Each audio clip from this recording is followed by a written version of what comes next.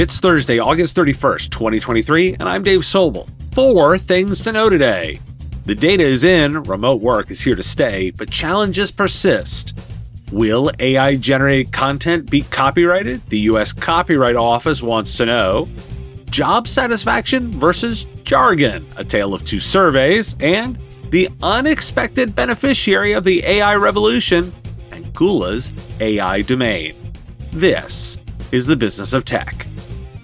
For the ones who work hard to ensure their crew can always go the extra mile, and the ones who get in early so everyone can go home on time, there's Grainger, offering professional-grade supplies backed by product experts so you can quickly and easily find what you need. Plus, you can count on access to a committed team ready to go the extra mile for you. Call, click Grainger.com, or just stop by. Grainger, for the ones who get it done. Waiting on a tax return? Hopefully it ends up in your hands. Fraudulent tax returns due to identity theft increased by 30% in 2023. If you're in a bind this tax season, LifeLock can help. Our U.S.-based restoration specialists are experts dedicated to helping solve your identity theft issues. And all LifeLock plans are backed by the $1 Million Protection Package. So we'll reimburse you up to the limits of your plan if you lose money due to identity theft. Help protect your information this tax season with LifeLock. Save up to 25% your first year at LifeLock.com/aware. A new survey by the Federal Reserve Bank of New York found that while business leaders see more negative than positive effects from remote work, they also believe it's here to stay. 2/3 of respondents said remote work negatively impacted workplace culture, cohesiveness, communication, and training, but over half said it makes it easier to recruit staff, and over 2/3 said it helps retain them. The data is echoed in a survey by the Atlanta Federal Reserve Bank, where executives expect hybrid and remote work to grow. And they're right, it's here to stay. Research indicates that work from home is stabilizing at about 25% of days, a 5-fold jump compared to 2019. There's also a subtle shift here too. The Washington Post reports that while most companies are measuring days in the office, they aren't measuring hours spent, meaning the 9 to 5 is disappearing. According to Wi-Fi data from Basking, a workplace occupancy analytics firm, only about half of office visits now last for at least 6 hours at a time. There are a number of headlines about giant companies declaring this all wrong. Amazon went big with a press push, and so did Goldman Sachs. Notably, some Amazon employees are resigning over remote work. I want to highlight one unique approach. J.M. Smucker Company has introduced a new return-to-office plan called Core Weeks, where employees are only required to be on site 25% of the time during 22 core weeks each year. The company publishes the core week schedule a year in advance, allowing employees to plan ahead, and meetings requiring deep focus are reserved for core weeks. Smucker has seen benefits such as increased flexibility in recruiting and more socializing during core weeks. Why do we care? Let's ignore the press hype where one big company's CEO tries to use the press to impact their company policy. Think this way. When you have to go to a press outlet to get support for your policy, you can't do it internally, so you're doing something wrong. And that's the key lesson. While a small few are screaming from the rooftops trying to make change, they're just Sisyphus pushing that rock up the hill, only to be forever fighting that useless battle. Smucker has the right idea. Find something that works for your organization and maximizes all the work styles. The U.S. Copyright Office is seeking public input on new rules and regulations around generative AI, including issues of fair use, infringement, and liability. The office is considering regulatory action or new federal rules due to concerns about using copyrighted works to train AI models and the legal status of AI-generated outputs.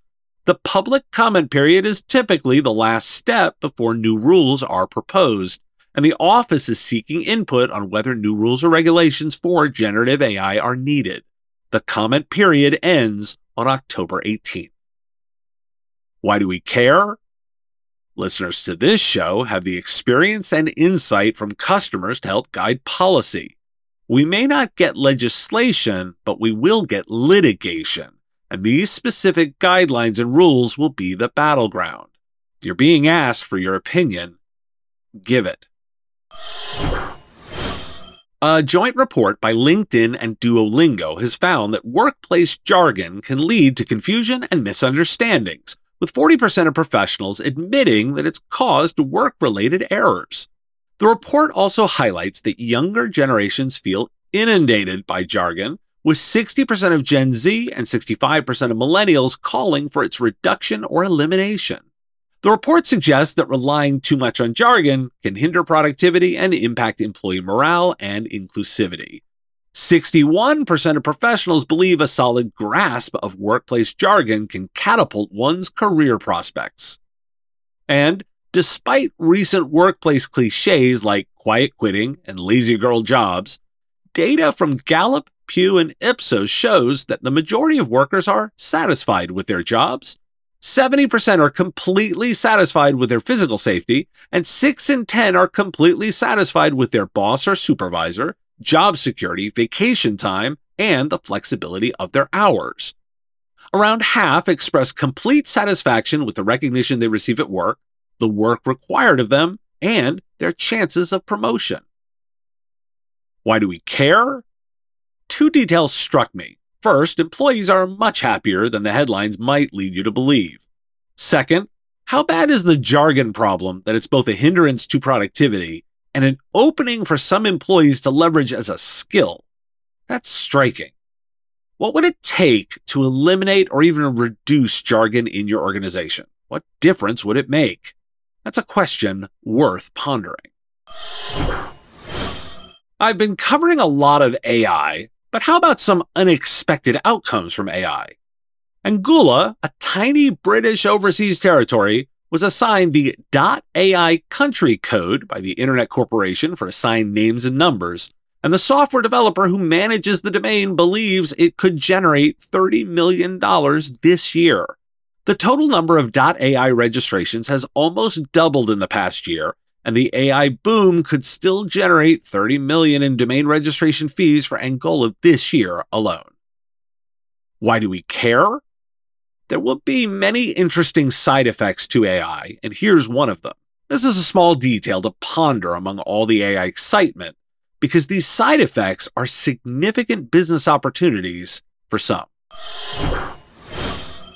For the ones who work hard to ensure their crew can always go the extra mile, and the ones who get in early so everyone can go home on time, there's Grainger, offering professional-grade supplies backed by product experts so you can quickly and easily find what you need. Plus, you can count on access to a committed team ready to go the extra mile for you. Call, click Grainger.com, or just stop by. Grainger, for the ones who get it done.